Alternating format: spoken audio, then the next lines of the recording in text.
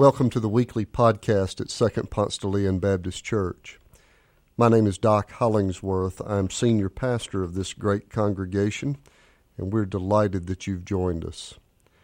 Our prayer for you is that as you listen to this message, you might feel closer to God and closer to God's hope for you.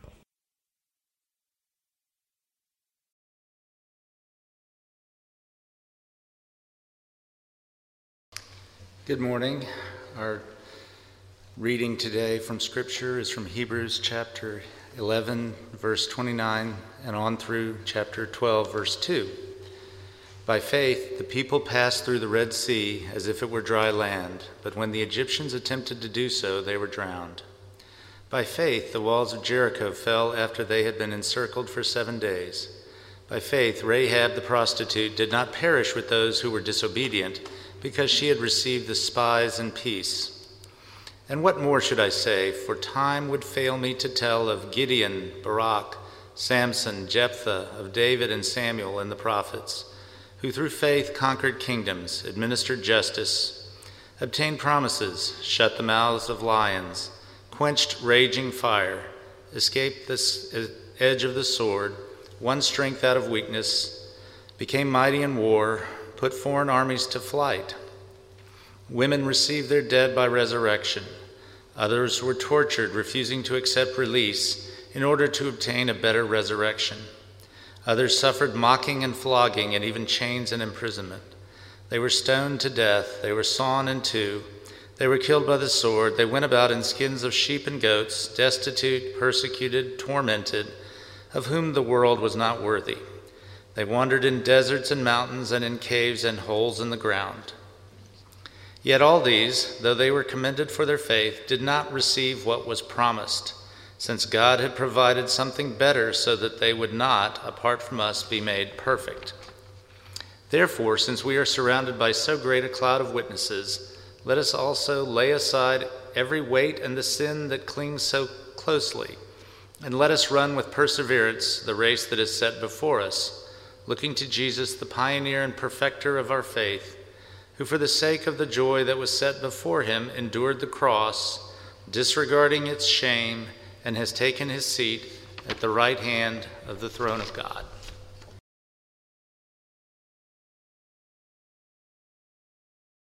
Over the last year and a half, I have been asked some version of these two questions, or asked some version of these two questions about 1,000 times. You too, probably. The first is, what has COVID done to your church? In your case, your business. But the other is, what has been the hardest part of the pandemic for you? Well, truthfully, I didn't have as many disruptions as a lot of other people. I have no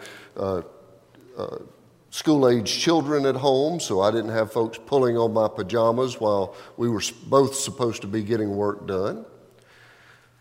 My office, I'm pretty much the only one in there, so it was quarantined as anywhere else, so I went to the office every day. I went in blue jeans, but I went to the office every day. I didn't have the disruptions that a lot of people had. But the hard part is that I'm a pastor. You see, I want to be a part of people's lives and their stories. I'm the odd pastor who likes to go to the hospital. I want to sit on your sofa and drink coffee and hear how life is emerging for you and where the rough edges are. So emphatically, every time I have gotten that second question, what is the hardest part of this for you? I have said funerals. Funerals have been the hardest part of the pandemic for me by far. Because a community of faith celebrates and worships and learns and laughs and grieves together. Except for the last year and a half, we've had virtually no corporate grief. Instead, I meet 10 of you at a graveside. We're wearing masks and we can't hug each other. And it feels wrong and it feels unfinished. And I suppose many of you feel unfinished as well. Which is why today, All Saints' Day, is our occasion to grieve together. This church family needs to hear the names, drop the tear of loss, say our prayer of thanks that these saints' lives intersected with ours. But I also hope that today inspires. Our scripture for today intends to encourage us with a big hope that is authored inside of our imagination. Ironically, the social context of today's scripture from Hebrews is that it was addressed to Jewish Christians who were discouraged and demoralized. Anybody resonating yet? They needed some posted hope. They needed some kind of encouragement. They felt like outsiders in the mainstream of society. Within Judaism, they were feeling pressure from the religious establishment. They were Christ followers, and this was peculiar. So they'd go to work, and the work colleagues would kind of look at them funny as they tried to explain how their lives now are centered around the Christ. And even family members would just not even know what to say. And then they would go with longtime friends and start in conversation, and the friends just couldn't understand how they'd give away their money and their earthly goods to a cause that just seems hard to explain. Well, it's beginning to feel like a long season of despair for the Christian community. If you can't get in touch with it, just use your imagination. Try to conjure up what a long season of despair might feel like. Well, the author of Hebrews tried to encourage them, to tell them they're not alone. Discouragement isn't new. There's a long list of saints who went before who were also discouraged. They were also unsure of what the future looked like. But they decided to keep going. They decided to keep the faith, to keep trusting in the God who will not abandon us, the God who is always faithful. And then the author of Hebrews fired their imagination with an image of a sports arena hosting a race. You remember last summer's Olympics, that it looked so strange because there were runners in the Olympics and there was nobody in the stands. Right? It looked strange. So imagine that those athletes had to imagine their cheering section up there, right? Mom and dad and sister and coach with banners high and arms waving and screaming at the top of their lungs.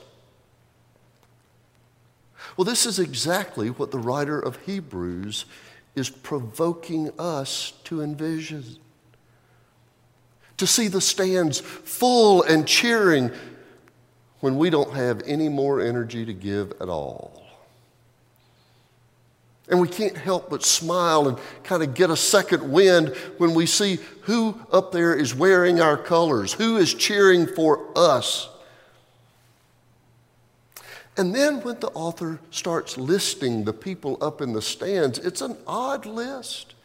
They're people you would think he wouldn't mention. We're surprised to see who all is up in the stands, the bleachers. There's Rahab the prostitute. Yeah, Hebrews mentions her by name. And Gideon, you remember, was on the threshing floor when God called him. He was doing what was, at the time when these distinctions mattered, he was doing women's work on the threshing floor. He's one of the heroes. Barak, the military commander during the time of Deborah. Samson, the warrior judge, you remember, whose strength was in his hair. Jephthah, the 6-year judge over Israel. David, the child with a slingshot who ended up becoming a wayward king and an Israelite hero. Samuel, he mentions, who was instrumental in establishing the monarchy and who anointed Israel's first king. All of them in the stands. The heroes who went before us were imperfect. In the list of 33 names I read, the saints of Second Ponce were imperfect too. But they stand in the line of faith, trusting, believing, inspiring. Hebrews doesn't brush past Rahab's occupation. Hebrews lists a few scoundrels in the group, but they tried to live by faith. They offered their personal stories into God's redemptive story, and those who went before us lived by faith, and God was faithful to them too. And in that long reading, there were stories of faithfulness and God's faithfulness. Some of the faith stories of those who went before us. By faith, Hebrews said, the people passed through the Red Sea as though it were dry land. By faith, Rahab the prostitute did not perish with those who were disobedient. Should I go on? He asked. Time would fail me, says Hebrews. I don't have time to tell of Gideon, Barak, Samson, Jephthah, of David and Samuel and the prophets, who by faith conquered kingdoms, administered justice, obtained promises, shut the mouths of lions, and so on. And Hebrews says they did not receive what was promised. Not everything worked out for them. But by God's grace, and I'm quoting, God had provided something better. What the Christian faith promises for those who have gone before us is that their faith has become sight. Victory is realized.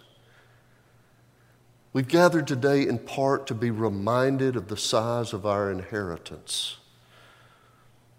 We grieve the absence and celebrate the victory. The power of the resurrection has made glory real and present, promised and eternal. And our Christian loved ones are in the shining presence of God's love. This is at the center of what our faith affirms about what is on the other side of the veil. But the writer of Hebrews says they're also in the stands. Don't you love this image? If we look out into the bleachers with our holy imagination, we can see them up there cheering. Therefore, since we are surrounded by so great a cloud of witnesses, let us also lay aside every weight and the sin that clings so closely, and let us run with perseverance the race that is set before us. I know, says the author of Hebrews, life is hard. It feels like a foot race. Sometimes you feel like you got no more energy to give, nothing left in the tank. Like you can't go one more step. You're tired.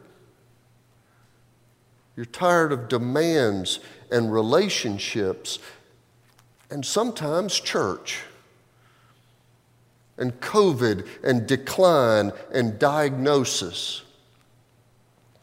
You're tired of doing right, giving generously, serving others. You're tired of bearing witness and tending and going to doctors and taking other people to doctors. You're tired of teaching Sunday school and singing in the choir and serving on committees. And sometimes it all just feels like an exhausting race. You're going to love the Greek word that's in this paragraph. The word for a rigorous sporting event is agon. Yes, the word that we get the word agony and agonize from. Life is a moral and ethical struggle. Virtue is hard. One more day, the race is agon. Can you keep running? How can you be encouraged? How can you take one more step? Especially when life has been marked by this loss, the death in your family, the death in our family. The original audience here was just so discouraged that the writer of Hebrews recognized they had nothing left in the tank to give. So the pastor-author invokes their imagination. Look up into the stands, he says. They're cheering for you to run the race with perseverance. By the way, if you use your imaginations, you can see them too. The people who are up there cheering and calling out your name, the ones who are on your side who are pulling for you.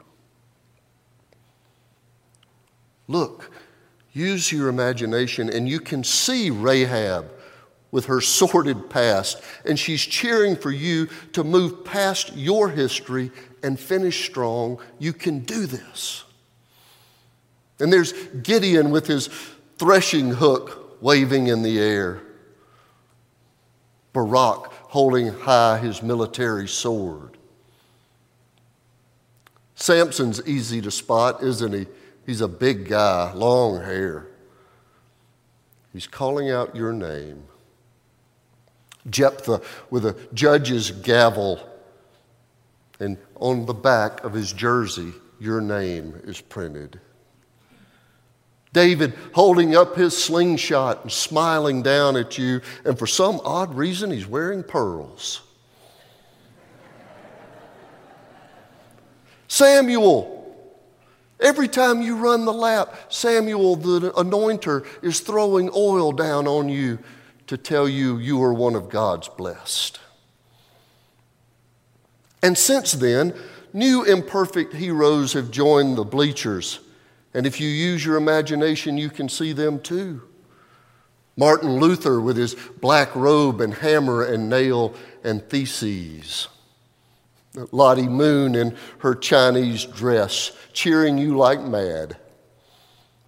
Martin Luther King Jr.'s there. He's got a newspaper rolled up, one he wrote on in a Birmingham jail, and he's waving it to cheer you on. They're all cheering. And when we remember what they endured, we find the energy to keep running the race before us. We need their inspiration when we feel discouraged. And as Second Ponce enters an unsure season, we need their encouragement too. Attendance is way down. Engagement low. Poor pledges behind in the budget. It's hard to find energy to keep running. Feet are tired, ready to quit. But right when we're ready to quit, we look up into the stands and we see right there next to Samuel and Rahab, in the row right behind Lottie and Martin, are our saints looking down to cheer us on too. There's Dee Williams waving a Gideon Bible. Nell Watt, she's holding up the pen that she used for writing notes of love to the church staff to encourage. Vernon Hendricks, stethoscope in hand. Nancy Barker's got a rowing paddle up over her head. She's calling out her characteristic words of encouragement. And Susan Gordy with a red varsity hat on, telling you that she loves you. Willard McBurney trying to tell a corny joke, but the noise is just too loud. They're all in the stands, all of them.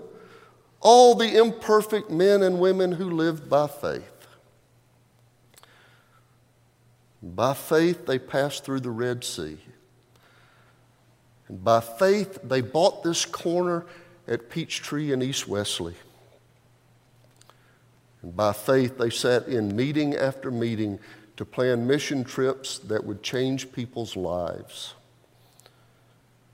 And by faith, they sacrificed some temporary pleasure to pay down the debt. By faith, they left some of their estate to the church so that their impact in the church's mission could go forward. By faith, they prepared Sunday school lessons and rocked our children in the nursery, looking to Jesus, the pioneer and perfecter of our faith.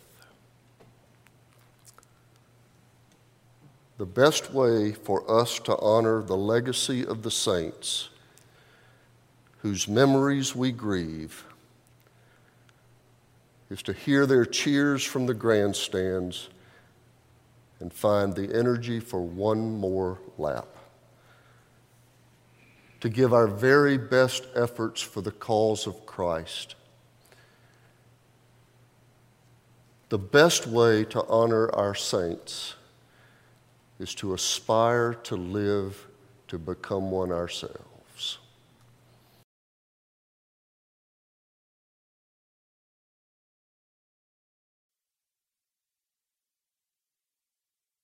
Thanks for joining us.